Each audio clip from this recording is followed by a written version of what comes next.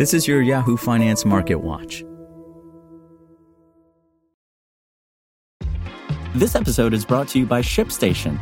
You know, some things take a lot of work, like sending little robots to far-off distant planets. And just as that's challenging, so too is running a successful e-commerce business, especially when there's so much to do. So I want to introduce you all to ShipStation. Now, I love using ShipStation because of its easy-to-use dashboard, which makes managing orders and printing labels a breeze and super smooth. Oh, and the customer service is just out of this world. It's exactly what you need to help grow your business. Sign up for your free 60-day trial at shipstation.com/technews. That's shipstation.com/technews.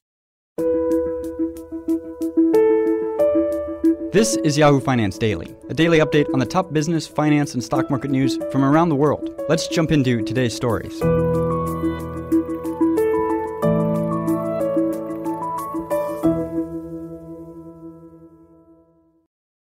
I'm Trevor Ontiveros. Sponsored by TD Ameritrade. TD Ameritrade's learning experience is curated from their vast library of exclusive content and customizes to fit your investing goals and interests. Get started at tdameritrade.com/education. Once again, that's tdameritrade.com/education. Dow rallies to reach record high as tech stocks recover losses. Stocks rose on Wednesday with each of the three major indexes climbing as tech shares shook off some recent losses. The Dow added about 1.4% or 425 points, led by a jump in shares of Boeing. The S&P 500 gained 1.1%, while the Nasdaq gained just under 1%. A rotation into cyclical and value stocks and away from some of the high-growth names that led markets higher last year has picked up steam over the past week. The energy, financials, materials, and industrial sectors have outperformed strongly over the last 5 trading days, while the information technology and consumer discretionary sectors lagged.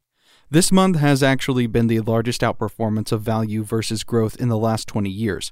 Sam Hendel, Levin Easterly Partners, told Yahoo Finance.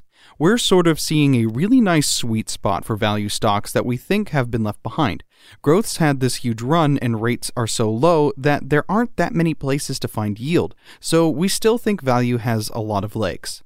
At the same time, concerns over inflation and rising treasury yields have also weighed on stocks across the board this week, with higher prices and increased borrowing costs for companies seen as an emerging threat. The benchmark 10-year Treasury yield briefly rose above 1.4% Wednesday morning, continuing its march higher.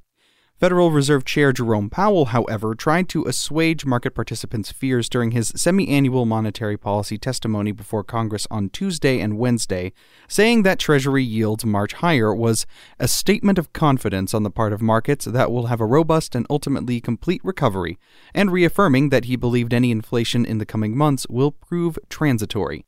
I think there was a bit of a scare in markets last week because we were starting to see more of the move coming in real yields, and if that were to go too far, then I think it could potentially cause some issues for risk assets.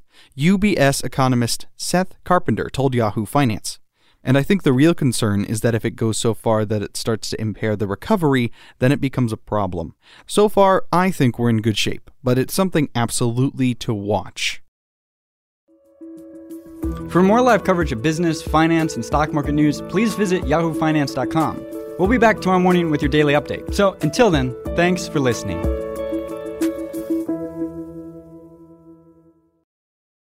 Want to learn how you can make smarter decisions with your money? Well, I've got the podcast for you.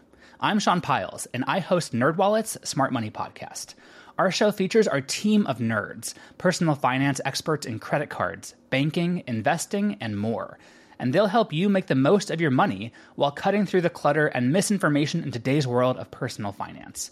You'll get clarity on strategies to help you build your wealth, invest wisely, shop for financial products, and plan for major life events. Listen to NerdWallet's Smart Money Podcast wherever you get your podcasts.